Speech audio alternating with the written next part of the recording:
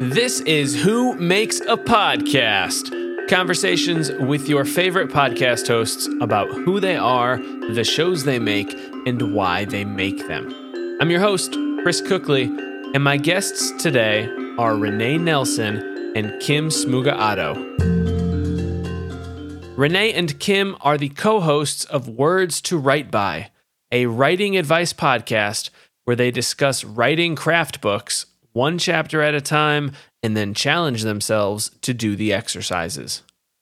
In this episode, we talk about making content as real people who have done it before, researching other podcasts to figure out how you would like to make your own, using a podcast to build an author platform, and the one unheard of change they make to their audio to increase the quality of their podcast. Stick around because you probably haven't thought of this before. I know I hadn't. And on that note, here is my conversation with Kim and Renee. Kim and Renee, welcome to Who Makes a Podcast. Thanks so much for having us. Thank you. Yeah. Would you guys mind identifying yourselves for my listeners so they know who is who? I'm Kim Smuga-Otto. And I'm Renee Nelson. All right. So you guys make the podcast Words to Write By. And that was a new podcast for me. I hadn't heard of it before you reached out to ask to be a guest on here, but I've actually been greatly enjoying it. And, would you mind telling me a little bit more about yourselves and where you're from and where you are now? Okay, so my background is I grew up in the Midwest. I went to school there, and I worked as in a lab for many, many years before deciding I wanted to make this jump to writing, specifically science journalism. And that's what took me to Santa Cruz, California. And so I did a program there that taught us all sorts of things about journalism. I freelanced for about a year or so after that. And then I always had a yen to do fiction writing. So I decided to start off in that direction. And that's how I got to the point where I am now. Still living in California? Yep, we really liked it here. Yeah. Do you still do the science journalism at all? I still do freelance work sometimes, but I'm not pursuing it very actively. And then Renee, what about you? I'm a California native. I bounced around the state most of my life, but after I got my MFA in poetry in San Francisco State, I just kind of landed in the South Bay, and I teach writing workshops and creative writing and literature at colleges in the area. Are you two physically near each other in California? For California, yes. We're about a 45-minute drive without traffic. Bad. Okay. And then with traffic, is that normally how it is? Can you ever make that drive without traffic? Oh, yeah. There's very specific traffic patterns, which is on weekdays, all the commuters from Santa Cruz leave in the morning and come back in the evening. So you don't want to fight traffic that way. And on the weekends, everybody from San Jose comes down to Santa Cruz in the morning and leaves in the early afternoon. Okay. So just drive the opposite times of everybody and you're okay. Yeah. Yep. It's a straight shot. It's actually a beautiful drive. I don't know if you've ever been to California or Highway 17 on the way to Santa Cruz, but if you look up the highway and you look at some pictures, you're driving through the redwoods. It's gorgeous. Awesome. And also terrifying. It's a little kind of crazy. I have been to California at least once. I think, honestly, I can't remember if I've been there more than once, but we did Yosemite and the redwoods and drove through. I think we went to Monterey. Okay, so that's pretty close to Santa Cruz then. Okay. Other than that, I'm not overly familiar with the California locations. Every time I look at a map, I'm like, wow, LA is like really way down there. Well, you went to a good place. If you had to come to California and that's where you needed to go, like Yosemite, Monterey, you could do worse. Yeah, no, Yosemite was absolutely gorgeous. All right, so you met on a writing group on Zoom, is that right?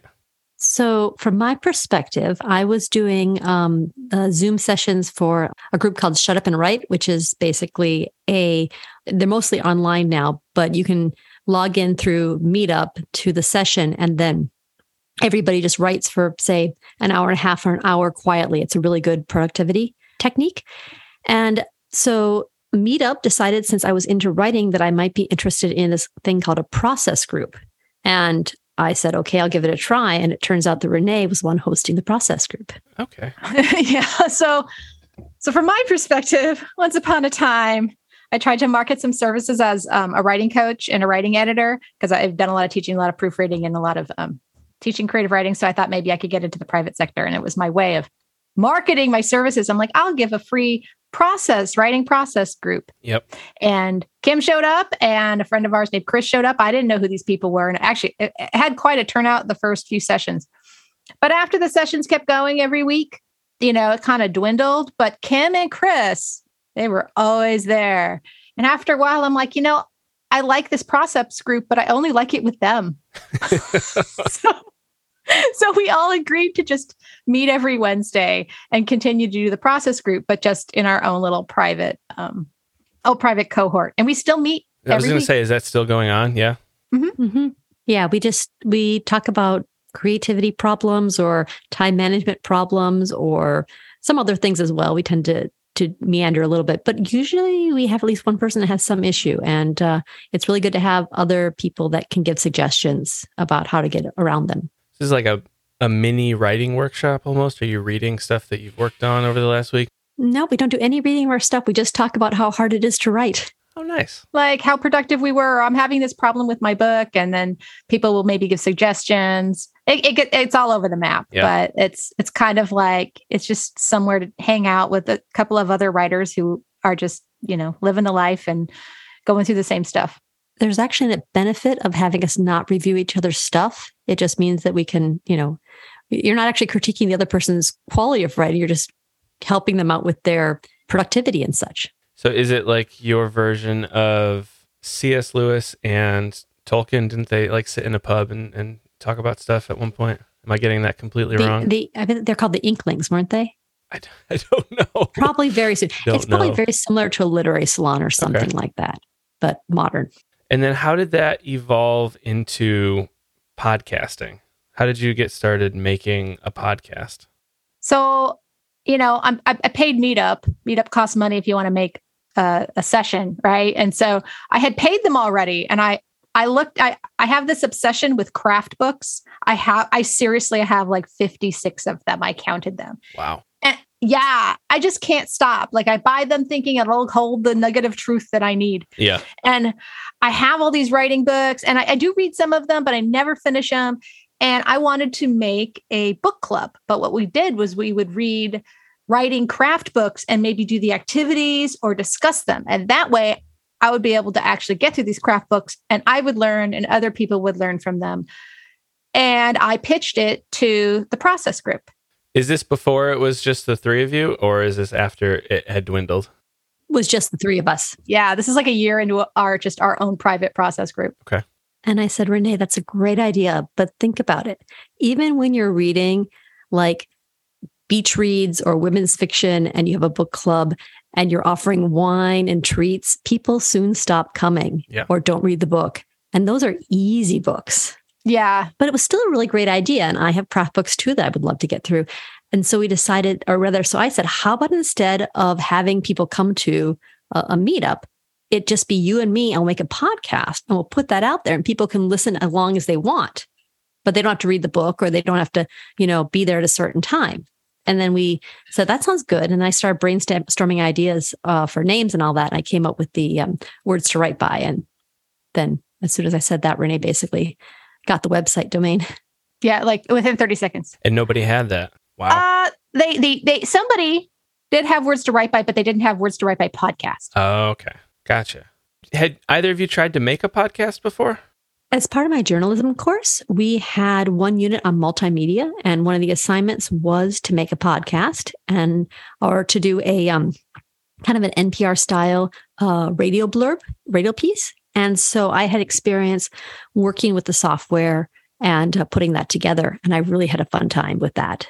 So that was like maybe a storytelling kind of. You're saying NPR, so like a This American Life type of a... Actually closer to like Morning Edition or something where someone's reporting about, this pig farmer in Iowa or something.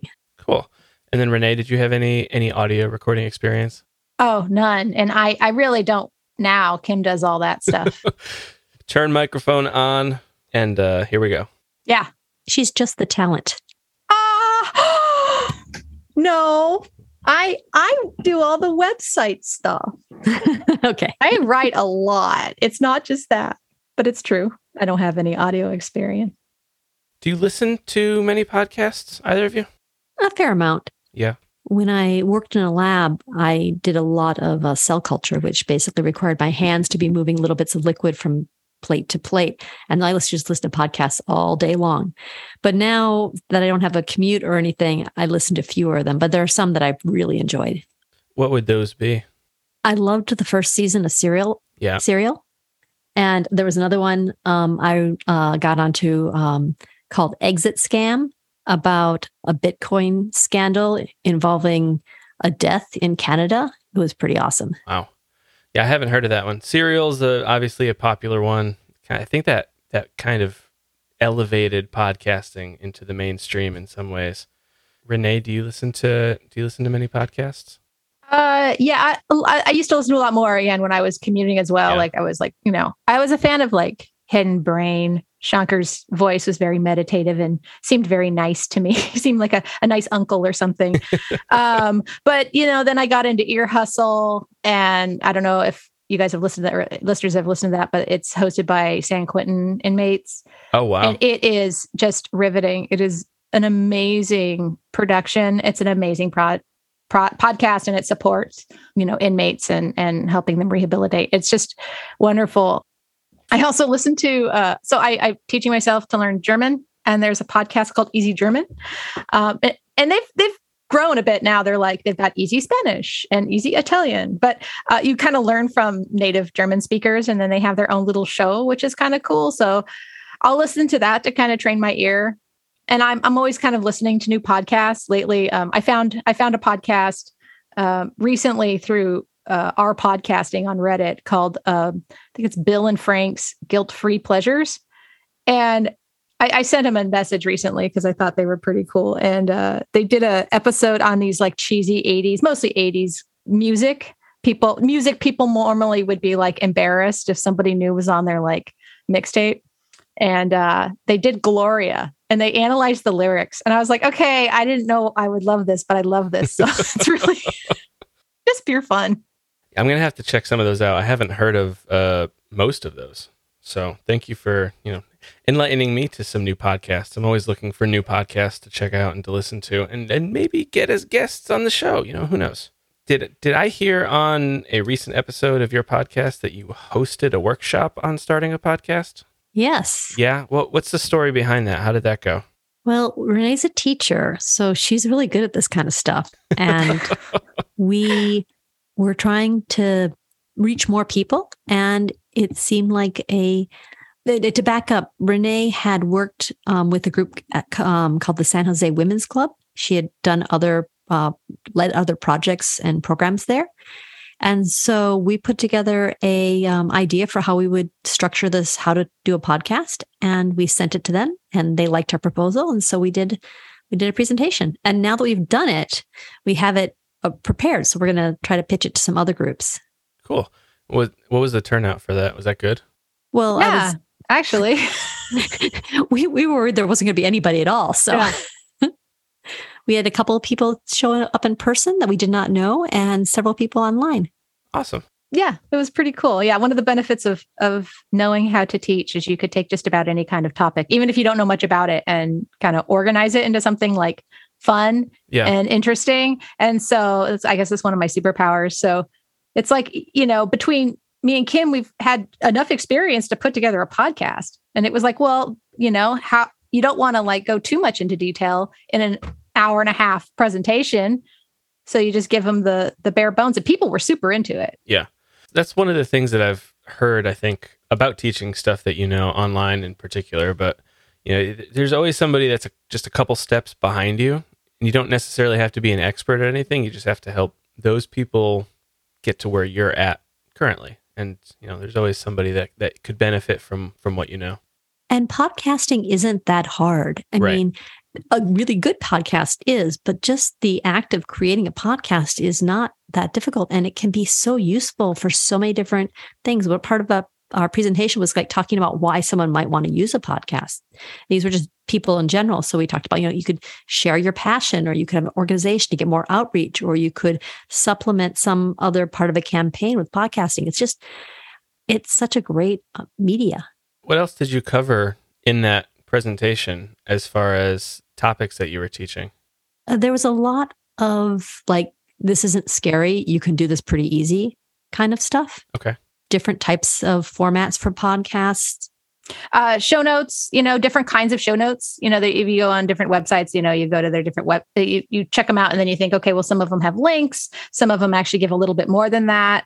And some of them kind of go further, so I kind of put them in categories and discuss the different kinds that people might do for their podcast.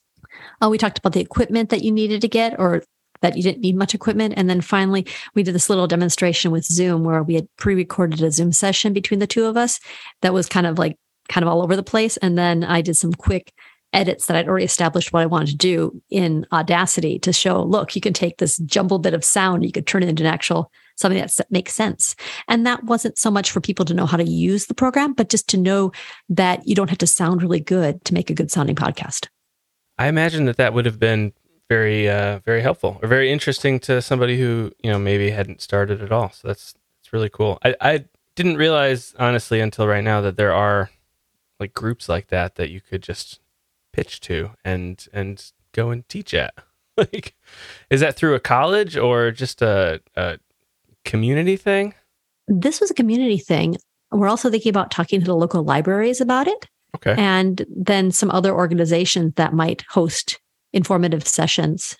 People like content. Yeah. And they like content from real people who've done it in the real world. Yeah. Hey, it's Chris. Can I jump in here for a minute and ask if you have thought about making your own podcast? If you have, you may have realized there's a lot more that goes into it than you might have thought. Don't worry. I have a gift for you. I want you to have my podcast quick start checklist. From what microphone and recording software you should use to how you host and distribute your show, I'm here to help with all of that and more. My podcast quick start checklist will walk you through everything you need to know to start your podcast. I'll show you what's actually important. To get my podcast quick start checklist, go to whomakesapodcast.com/start and tell me where to send it. Now let's get back to the episode. So you make a podcast, your podcast, Words to Write By, about craft writing books. Why start a podcast and not, say, a blog? If you're both writers, it would seem like a blog might be the more natural route for a writer. Why do it as a podcast? Writing a blog is kind of lonely. Yeah, fair enough. And doing a podcast together and riffing off of a book is a lot more fun. It's probably easier too, right? I mean, it's way easy. No, Renee? I mean, there's no video version of this, but I can see you like shaking your head. I imagine, for me at least, speaking to somebody and having a conversation would be easier than trying to, maybe not easier, quicker than trying to write out a blog post. No?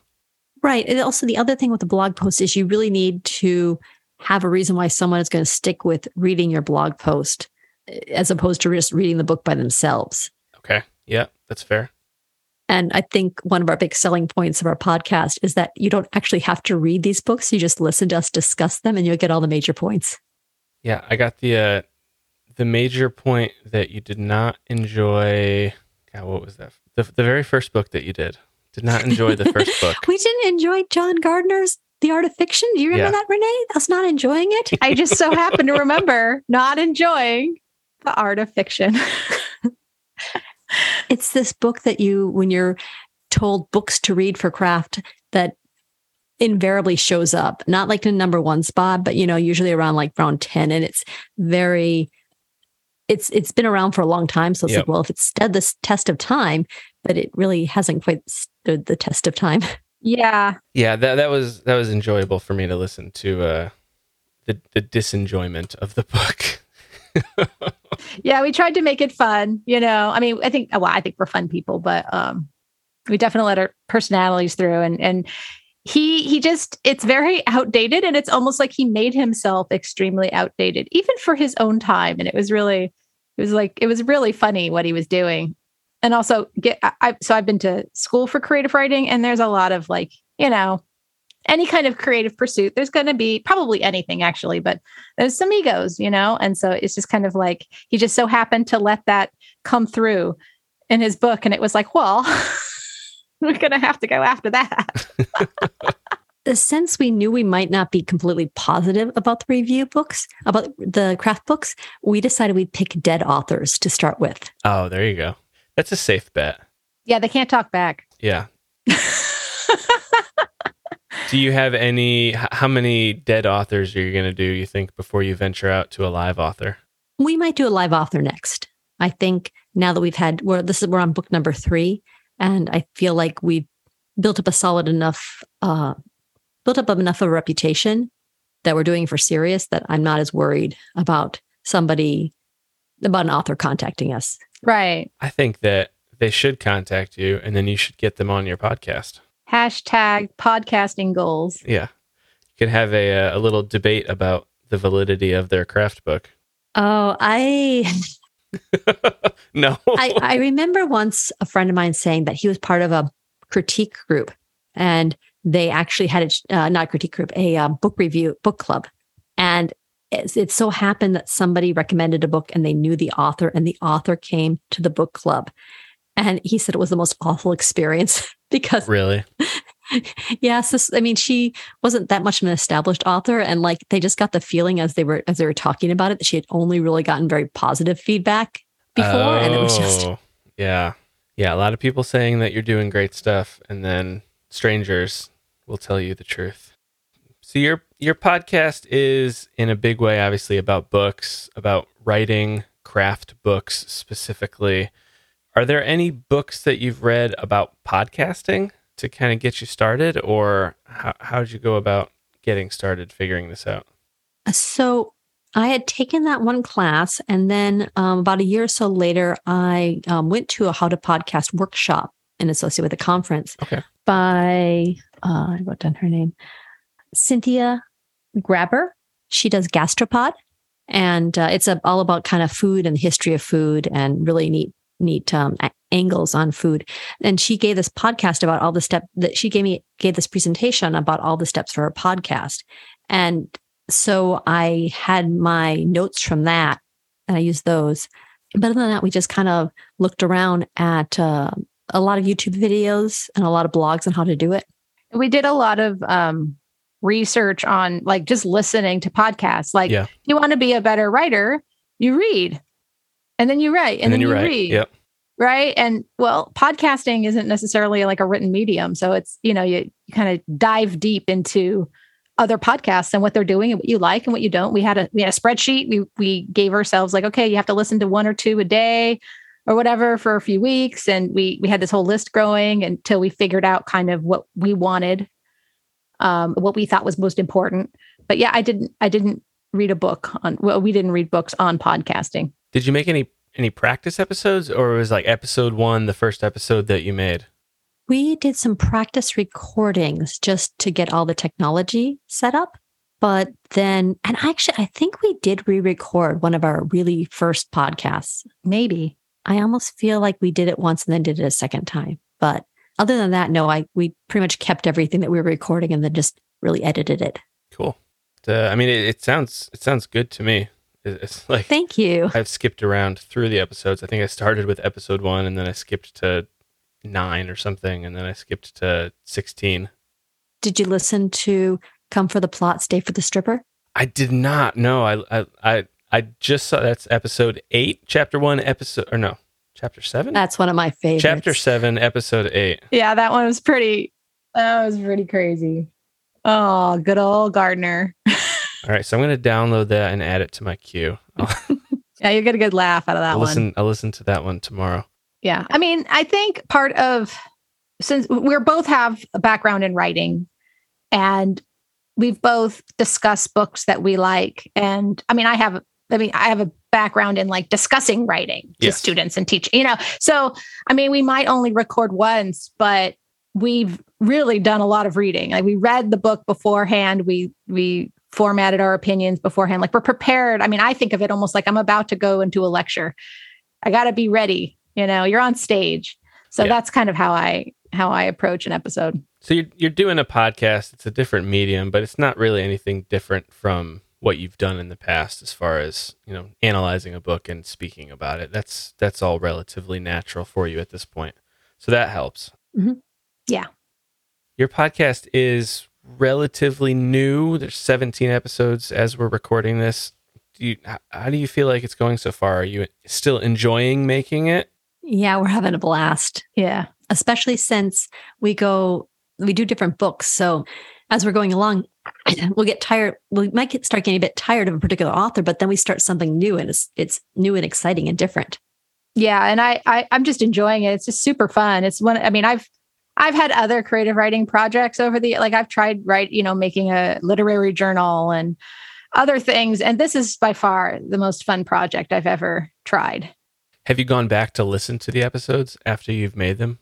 A little bit. I was going to say, now when we were doing this, we started preparing for it actually like in June of 2021. Okay. And we took until November to have our release, and we had 3 episodes done by that time. And then we did November and the start of December, and then the holidays hit. And actually, there was a point right after the holidays where various things were happening in our lives. And honestly, we both kind of were not as engaged in the podcast. But because because we were doing it also for the other person, I think we persevered more than if we had just been doing it by ourselves. Yeah, there's a stat, and I don't know exactly what it is, but something like most podcasts, I guess, fail within the first 7 episodes or 10 episodes or something like that. There's a whole bunch of dead podcasts out there that only have, single digit in episodes. And so you've made it to 17, so you're, well on your way to the top. They're easy to start, but consistency and continuing to make them is difficult for a lot of people because they take a lot more work, I think, than people realize. You think you're just going to turn on a microphone, you're just going to start recording, and it's going to sound fantastic. And it's not exactly like that. And you think that people start listening too. Right. Yeah, getting past the I published an episode and I got 2 listens, it can definitely be a challenge, especially if you're putting in a lot of work and, why am I spending 4 or 5 hours on each of these episodes and then I get 2 people to listen? Yeah, there's a lot of podcasts that don't survive nearly as long as your podcast has. And I think that once you get past, say, 12 or 13, you start learning tricks and techniques to make it easier. Yes. So like if you can get past that first hump, then suddenly making them becomes, you establish a routine, you know what to do, you're not screwing up nearly as much. And I think it gets easier, but you just have to stick past that 7th episode. I would be irresponsible if I didn't ask you what a trick that you've learned is. We've gotten better about staying on topic for our podcasts. Okay. So editing an hour and a half of audio down to 40 minutes is much harder, or editing an hour and a half of audio down to, say, 20 to 30 minutes is much harder than editing 40 minutes down to 20 minutes. That's helped a lot. Yeah, she's pretty strict when we're recording. She tells me we're only going to do this for like 45 minutes. And my brain starts going wild because I miss tangent, I'm like, let's go all over the place. And it forces me to just like, oh, I can't talk about that. Oh, I can't talk about that. And it actually makes for a better podcast too, as we go along. I actually have to listen to the episodes more often to write the show notes and stuff. And I'm just amazed at myself. I listen, I'm like, wow, I sound way smarter than I thought I was. I've had that reaction to some guests that I've had on where people have listened to the episode and they're like, wow, they sound fantastic on there. I'm like, yes, they do. And they were a fantastic guest and they had a lot of great information to share, but there was a lot of editing as well to remove tangents and to remove ums and the pauses. And there's still a lot of work that goes into, polishing a good recording to make it really good. The other thing I discovered from the editing standpoint is that we've gotten to be much better speakers. Yes. At this point, I'm kind of surprised because we've been practicing with the podcast, but not like doing special voice training or anything like that. We've just gotten much better at talking in complete sentences. And if we start something that goes a little bit off, like pausing and then starting again from the beginning, and that makes editing a lot faster. And you're using Audacity? Is that the software that you're recording and editing in? When we can't meet in person, we do that on Zoom, and that's our recording. And then when we get together, we have, this is a bit technical, but we have Yeti USB mics, and you can't record 2 tracks in Audacity with USB mics. Right. So you can on GarageBand, if you do this little hack. And so we use GarageBand to record, but then I do all my editing in Audacity. I see. And just out of my own curiosity, why not edit in GarageBand? I actually learned how to edit in Audacity, and you get kind of in a mindset, and then the other program just seems really weird. Yeah, I could see that. And we chose Audacity initially because Renee does PCs, and Audacity works on either platform, and it's free. All right. So I'm curious what each of you get, like, personally out of making your podcast. You know, the stated goal is obviously to improve your writing craft. You're both writers and you're working on fiction projects, and craft books obviously will help with that. But the podcast itself, you know, what are you getting out of making that? So it kind of gives me a way to experience the parts I love about teaching. And it gets rid of the parts that I don't. No homework. I do not have to grade papers. There's no office hours and emotional labor. I don't have bureaucracy tying my hands. It's like, I just get to go out there and share what I've learned and work my way through, what I'm reading and sharing it with people in my own style, like in my own way, in my own snarky Renee way. And instant tenure. I know. I'm not going to fire her. Job security for the win. So yeah, I just get to focus on the parts that kind of brought me to be a teacher in the first place. Like, there's no burnout, it's like I get to show up and do awesome stuff every day. So to me, that's, I don't know. That's what I get out of it personally. Yeah, that's great. What about you, Kim?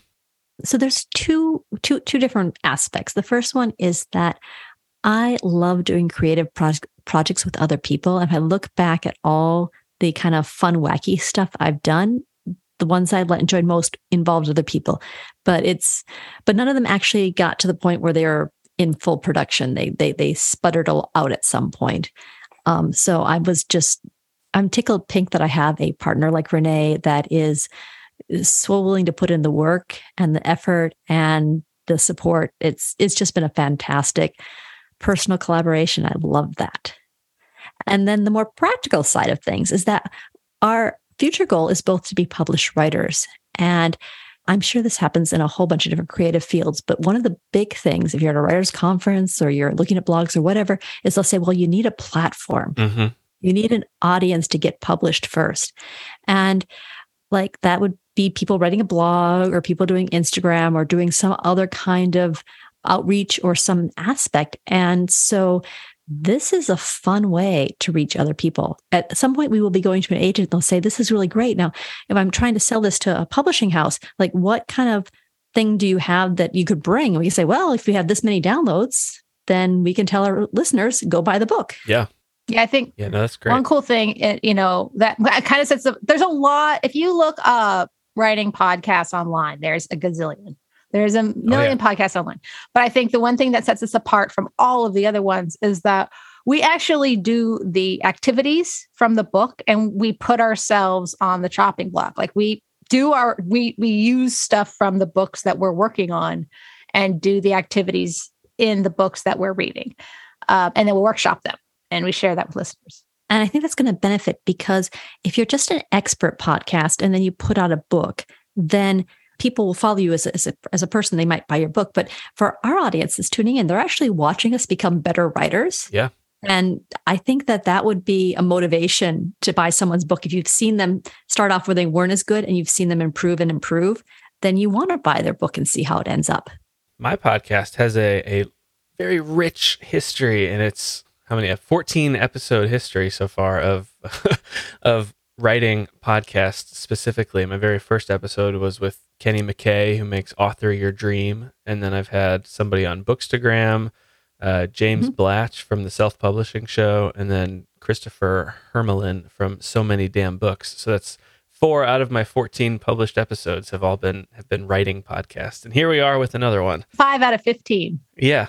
Exactly. So I'm not saying bad things about the other writing podcasts, just like, you know, and actually I've listened, the episodes I've listened to of yours were of the writing ones. I wanted to know.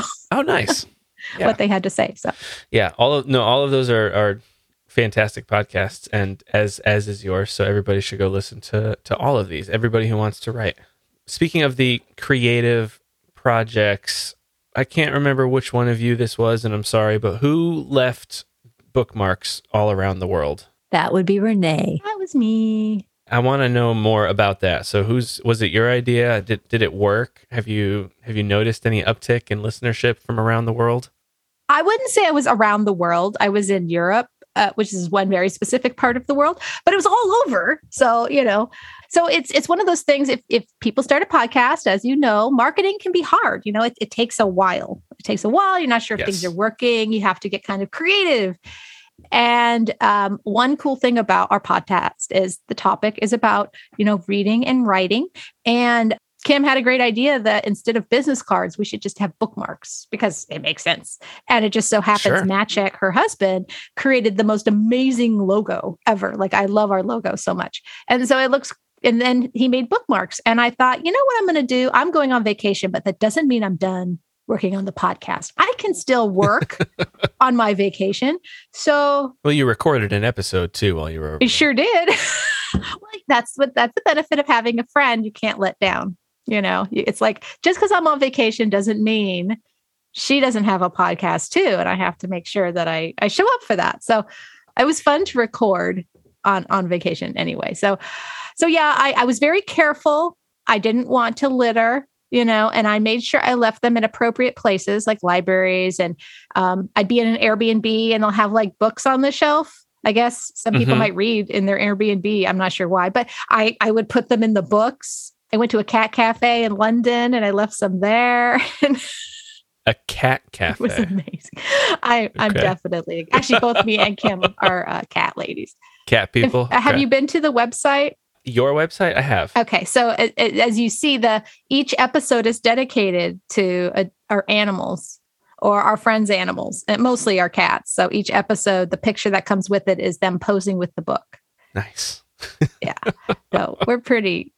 Yeah, cat people, dog people, any people. If you said you have a dog, you should send in your dog with posing with the book, and we'll feature your dog on an episode. Yeah, as soon as you do a book that I have, okay, I'll send you my list. The one issue we had when we were designing our website was what to put for artwork for the podcasts, because you don't want to have the same logo on every single one of them, right?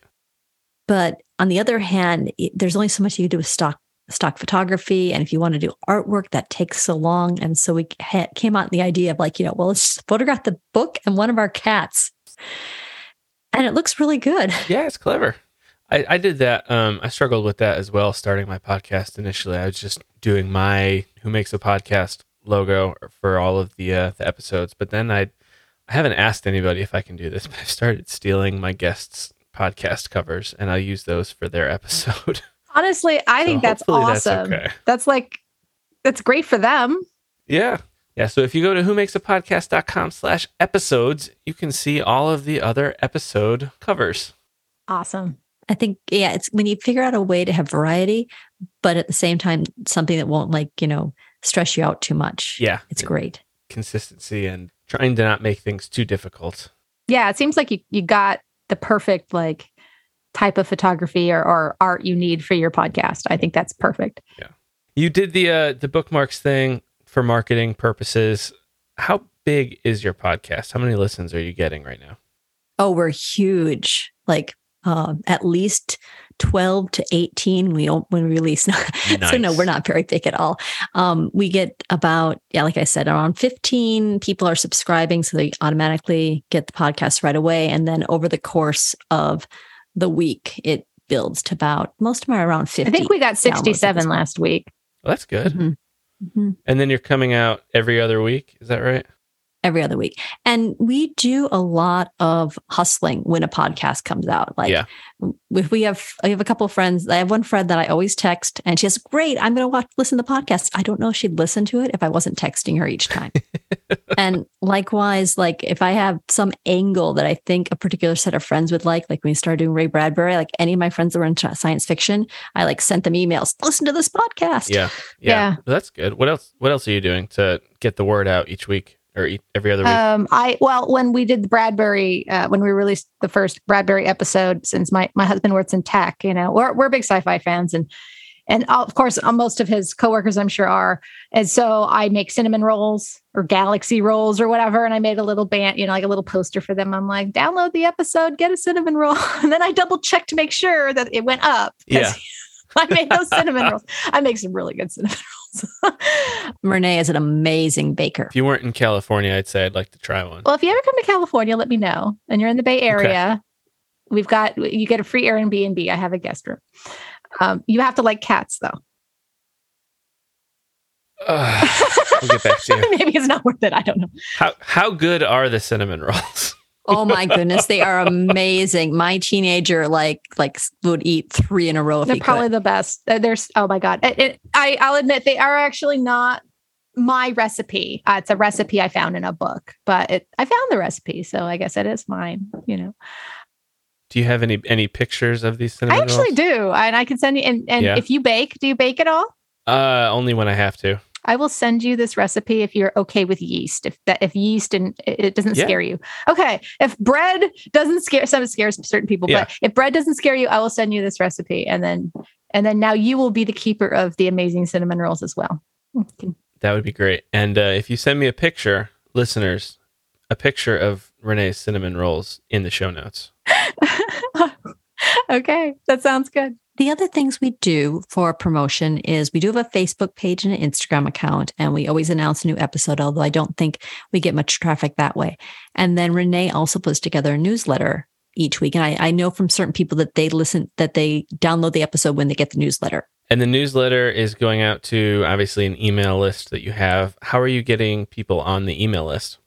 Well, we have, a sign up on our website, but we don't like the banners. We don't like it when they pop up at people. I hate that when I'm on a website, It just pops in my face. I'm like, so we haven't done that yet. We know pretty much everybody on there. There's a few people we don't know. Isn't that exciting when you start getting strangers signing up? It's going to be exciting. Strangers I'm reaching people that I don't know. What's really cool, I think, is one of the benefits to joining our newsletter, dear listeners, is I put recipes in there. Oh, cinnamon roll recipes? Did I put this? I think I may have put the cinnamon roll. I don't know. That one might be a special one, but I did put my fancy chocolate cake hack recipe in there. I have a hack that makes chocolate cake just crazy good. And we're thinking, so when we were at a writing conference this last week, and Renee did go to a session on marketing. And so we're going to try some new things with the newsletter, some freebie giveaways or something like that to try to get more people on it. Cool. Because newsletters are huge as far as quality of one's platform. It's if you have an actual list of people that get your email, that's still considered much better than Facebook posts or followers on Instagram. Absolutely. Yeah, there's a lot of stories about, Facebook used to be the place to go viral and things like that. And now, even if you had 100,000 people in a group on Facebook, maybe 1,000 of them would actually see your posts unless you paid Facebook to send it out. Yeah. All right, I want to move a little bit into some production, some technical questions about your podcast. So what does a typical production look like for an episode? What are you doing to get ready for the episode? And then, from your mouth to the listener's ears, what are the steps that you're taking? So before, because of the topic of our podcast, about writing craft books, we have to read the chapters and we have to do the activity on our own work. And so I take copious amounts of notes in the margins, but I'm just a I'm a reader, and that's how, and I'm an overachiever, I guess. I was one of those overachieving students, so tons of notes. I even type out the quotes that I make a note on, and I add the notes, and then I develop the notes a bit more, do the activity, and then I show up to Kim's house and I pet her cats, and we have a good time for like 10 minutes with the cats, and then we set to recording. And then we record usually actually 2 sessions. We record once in person at least, and that's the discussion of the chapters. And then we'll also announce what our exercise is going to be. Usually we then take a couple of days to get the exercise done because our discussions help illuminate what the author is actually trying to get out of the discussion, out of the exercises.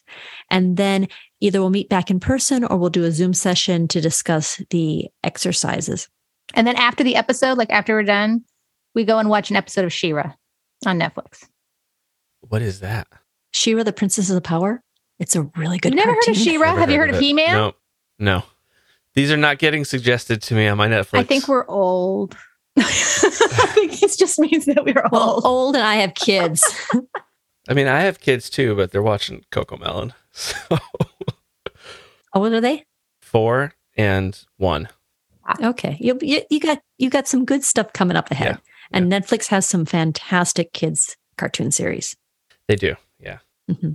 So okay, so you're recording once in person to go over the book, and then possibly again in person or over Zoom after you do the sessions, and then it sounds like your intros maybe are also recorded separately. Is that right or no? Like we have we call it the words we write, where we just kind of have a warm up of just talking about what we've been up to. It's usually only about 3 minutes long. I try to keep it pretty short. Okay. So the official opening, our jingle, we did that a long time back. So I just slapped that on for each episode, and then the words we write and the discussion. I also do a recording after the discussion.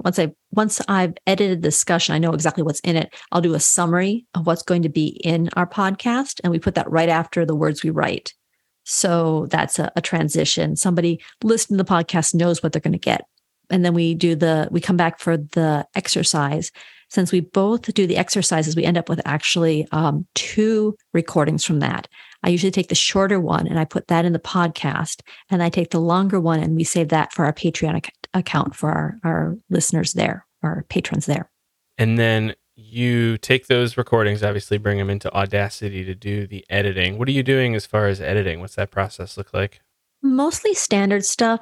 I take out the I listen to and make sure that everything makes sense, because our podcasts are discussing specific topics and explaining what the writer meant by things. It's really important to have clarity and not to ramble too much, so that when someone's listening to it, they have a complete thought without a lot of interruptions. And then take out the take out the breaths before. Sometimes I take them out, sometimes I don't, but I can get really into the weeds about the actual sound. I try to make sure our levels are balanced, although that's something that's still ongoing. It's still a bit of hit or miss whether or not we had a session where we were really close to the microphone in the proper way that we were supposed to. And then I also discovered an amazing technique that has improved the quality of our podcast to the point that, like, my husband and other people have commented on it. All right. Do tell. Yes. I go into the change tempo option and I decrease our tempo by 10%. So you're slowing yourself down. Yep. We're talking a lot more slowly and more clearly, and people like that. Does that maintain the pitch, or is that also like your voice is getting slightly deeper? So if you do it on a slow sound, it will deepen the pitch. But if you do change tempo, it keeps the pitch the same, at least within that small range. That's fascinating. I've never heard of somebody doing that. Yeah, we just couldn't teach ourselves to talk slowly, so it's a nice solution. It was pretty funny too, because when she did it, she didn't tell me. So when the episode's done and recorded, she kicks it off to me, and then it's my turn to do show notes and write the chapter notes for Patreon. And to make sure I haven't made any mistakes. Yeah, I check to make sure if there's any mistakes. And I'm listening to it one day and I'm like, wow, we sound so good. We're so articulate. I had no idea. I'm so eloquent. Yeah, I'm like, wow, normally I'm all over the place and I talk really rapid and quickly and fast. And wow, Kim. And then she told me and I went, oh. That's why. That's why.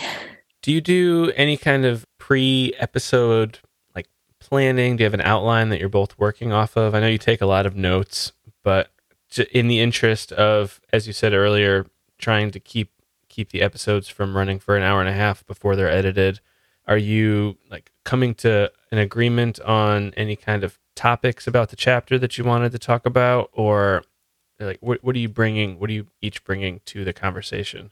Yeah, we discuss in general terms what we found was most important in the chapters, and we build a list off of that of like usually about 3 topics is kind of the magic number. And then, but we don't discuss what we thought any more than we have to. So when the conversation is happening, it's organic. More authentic, yeah. Oh, and there's one other thing that we do, which is when I'm editing, I keep an ear out for like bloopers for like crazy things we say, and I save them all. And at the end of the editing, I listen to them. I pick the best one. I stick it at the very end of the podcast. So if you listen to the music going out, you get a little Easter egg at the very end. I don't know if you noticed that. Let's just say, except for one, they're all me. I wonder why. I do say the weird privilege stuff. Of the editor. Yeah. I always mean to do that, and then I forget, and I don't. I wish I did. You just got to collect them as you're going along. Yeah. And then you just assume that one of them is going to be like just the perfect one. There was one in an episode that I just edited that's coming out tomorrow as we're recording this, and I'm remembering exactly what he said, but I don't know where in the episode it is, so I have to scrub through the whole thing. But he's talking about gas. It's like gear acquisition syndrome, and he's just like, yeah, I don't have gas. And like that's the quote. And like that would be so perfect as just a little one-liner, but I didn't cut it out. That's a great one-liner. You've had, at least that I've heard, a few kind of short guest interviews on some of your episodes. What's been the process for you as far as finding guests, getting people to agree to come on, and then like the segments on the episodes are not very long, 5-10 minutes maybe. Are the interviews themselves that long, or are you cutting down a longer conversation? The interviews are really short.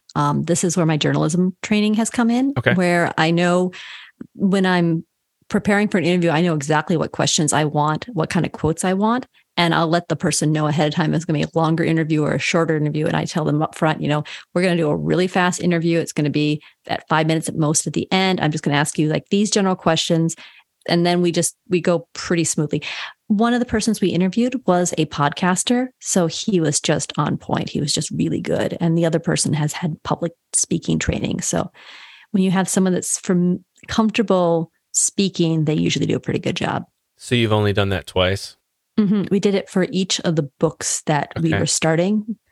We found an expert to talk about them. Of the 3 or 4 episodes that I've listened to, I found both of those interviews. Yes. But we highlight those on the website. But the plan is that with this conference that we were at, I got a lot of recordings as well. So I'm hoping to work some of those into little segments to put into the podcast. Because, that would be cool. Yeah, I think it'd be a nice bit of variety. What did you do to record those? On your phone, or do you have like a portable recording device? Oh, this is cool. This is pretty cool. So you have it with you? Oh, she does. I don't know. It's Zoom. I don't know if it has anything to do with the recording software. It's a H1N. So Zoom makes a whole bunch of these recorders that have like kind of a weird kind of microphone set up on it, which makes it sound better. Stereo. And also, Yeah. And this is just the most inexpensive. But so I basically asked someone to interview and I put this in their face. It's pretty cool too, because it makes them feel like it's more official, that you've got a special device to do it with. Yes. Rather than holding your phone up, maybe. Mm-hmm. Yeah, no, I've looked at those in the past as well. Those are really cool devices. Zoom, the recording device, not to be confused with Zoom, the video software, which is we are also using at the moment. And I know that the Zoom video device came before the software, the recording system. Yes. I don't know how they managed to overlap on that, but Renee, you write up some extensive show notes for your podcast. What is your process for that? What does that look like? So before the episode is recorded, I take all the crazy notes and all the quotes and all the stuff. And we may not talk about it all in the episode because, there's a lot there.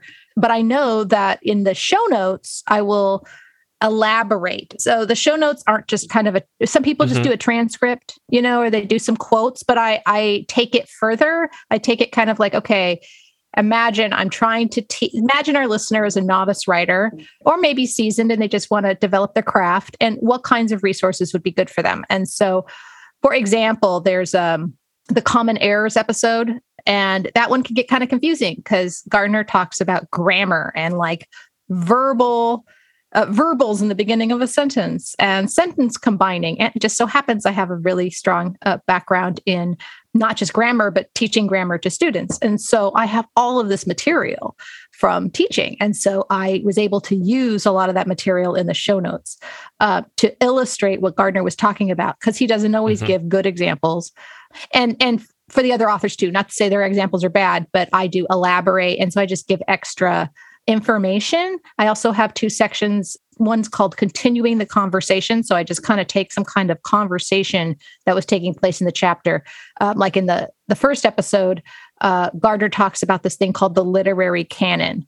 And I mean, unless you're a lit major like I was in college, me may not know what that really means. And so I have a section on the website where in a couple paragraphs, I describe what that is. So if it's a novice writer, they can say, oh, now they can participate in the community a little bit more informed. And then we started doing tributes at the end of the show notes, partly because Gardner only ever really mentions men as authors in his book. And so we're like, well, hey, let's give a shout out to the ladies. Yeah. And so for the first book, we did tributes to women, but now we just keep going, but now we're doing tributes to all sorts of authors that are relevant.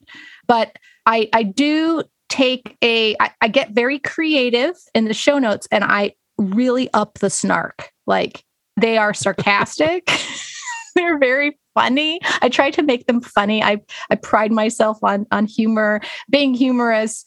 And I really like my memoir is full of dark humor. And so I kind of utilize that kind of superpower in the notes to make them different than maybe other people's notes, but also they're ours. It's like, this is our notes. And you asked me to download the come for the plot, stay for the stripper. Stay for the stripper. So I'm going to listen to that and then I'm going to go read the show notes for that. Yes. Yay. All right. Those all go up on your website, which you have for your podcast at, what's the URL for that? words2writebypodcast.com. Mm-hmm. Yep. Do you find having the website to be helpful and necessary? Could you do the podcast without the website? For our podcast, I don't think we could. There's too much. Well, I think it's also partly us personally. We wanted to produce something that was that someone could go back and listen to all the various books and have the show notes going along with it, and maybe some articles or something as well. We wanted kind of a place that was our own, that we could really showcase who we were. We also have a Patreon where we're trying to develop a writing community, get people to join us and do the activities and hold themselves accountable. And when we give them feedback, and then they can give us us feedback. So I feel like a website is kind of necessary for both the teaching element, but also to show people, hey, now you've learned something, come and test it out on us. I also think a website is pretty necessary for a podcast, probably pretty necessary for just about anything you're going to do on the internet. I'll also say that if it was just one of us, it would be a lot harder. Like, we really divide and conquer on this. I'm doing editing throughout the week to get the podcast ready, and Renee is doing an equivalent amount of work on the website. Yeah. We're getting down sort of to the end of our time here, so I'm going to start wrapping up just a little bit. I want to hear from both of you, what is one of the most important lessons that you've learned about podcasting since you started? Slow and steady wins the race. I've done other creative projects before, and oftentimes you might abandon them, like people do. But if you really believe in it, you know it. You believe in it when you're doing it. Like, I believe in this project. And I also love Kim very much. I've learned that Kim is a wonderful, wonderful friend. which is really awesome. That would probably be one of the biggest lessons is if you're going to do it with another person, find the right partner. Yeah. But I feel that, there's a bunch of technical stuff that you learn and they all kind of flow together. I think, or one thing I've learned about podcasting is that it doesn't have to be a static thing, that as you go along, you can change your podcast and you can adapt to other things. And so not to have to follow a really strict structure, but just sort of to let it change as it changes. Yeah. It's your podcast. If it needs to change it. Mm-hmm. Is there anything, and I stole this question from you guys, by the way. I used to ask a different question, but I like this better. Is there anything that you thought I would ask you that I didn't ask you? That I got that one from a journalist, from a professional journalist who said, this is the question she always includes at the end. She may have been a Pulitzer Prize winner. I'm not sure. I like it. Yeah. I think you covered everything really well. And I say this as someone that has listened to a lot of different interview podcasts, and I think you've got a really solid interview style. Oh, so my hat off to you. Thank you. Did I miss anything, Renee? I think it's pretty good. I would like to hear your how you felt about some of the jokes I've got on my website, or on our website. I've got some pretty funny stuff on there. But are those in the show notes? They are in the show notes. There's some pretty funny stuff in there. So. But what would you ask me? No, I agree with Kim. You had quite a few questions and they were very comprehensive. And so from a teacher, I would say, good job, A+. Thank you. All right. Where can people find you? Where do you want to send people? I think to our website is the best one. So wordstowritebypodcast.com. We also have a Facebook account and some other things, but those aren't really as useful. They will start becoming more useful later, but not right now. And we also are on all the various podcast services, so you can find us there. Okay. Well, Kim and Renee, this has been a ton of fun for me. I always enjoy interviewing fellow writers, and particularly fellow writers who podcast. So it's a topic that's near and dear to my heart. So thank you so much for coming on and speaking to me. Everybody go listen to Words to Write By. Thank you so much. This is great. Yeah, thank you so much. It's awesome. That was my conversation with Renee Nelson and Kim Smuga-Otto, the co-hosts of Words to Write By, podcast which can be found on all of the major podcast networks. You can also find Renee and Kim at wordstowritebypodcast.com. My name is Chris Cookley, and you can find me at whomakesapodcast.com. If you enjoyed this episode, it would be an enormous help if you shared it with your friends. Let them know about it. And if you're listening now for the first time, please subscribe. I'll have a new interview every other Wednesday. And speaking of, if you host a podcast and would like to be my next guest on Who Makes a Podcast, tell me about your show. Go to whomakesapodcast.com/guest. This is Who Makes a Podcast. I'll be back next time with another conversation with another incredible podcast host. Thanks for listening.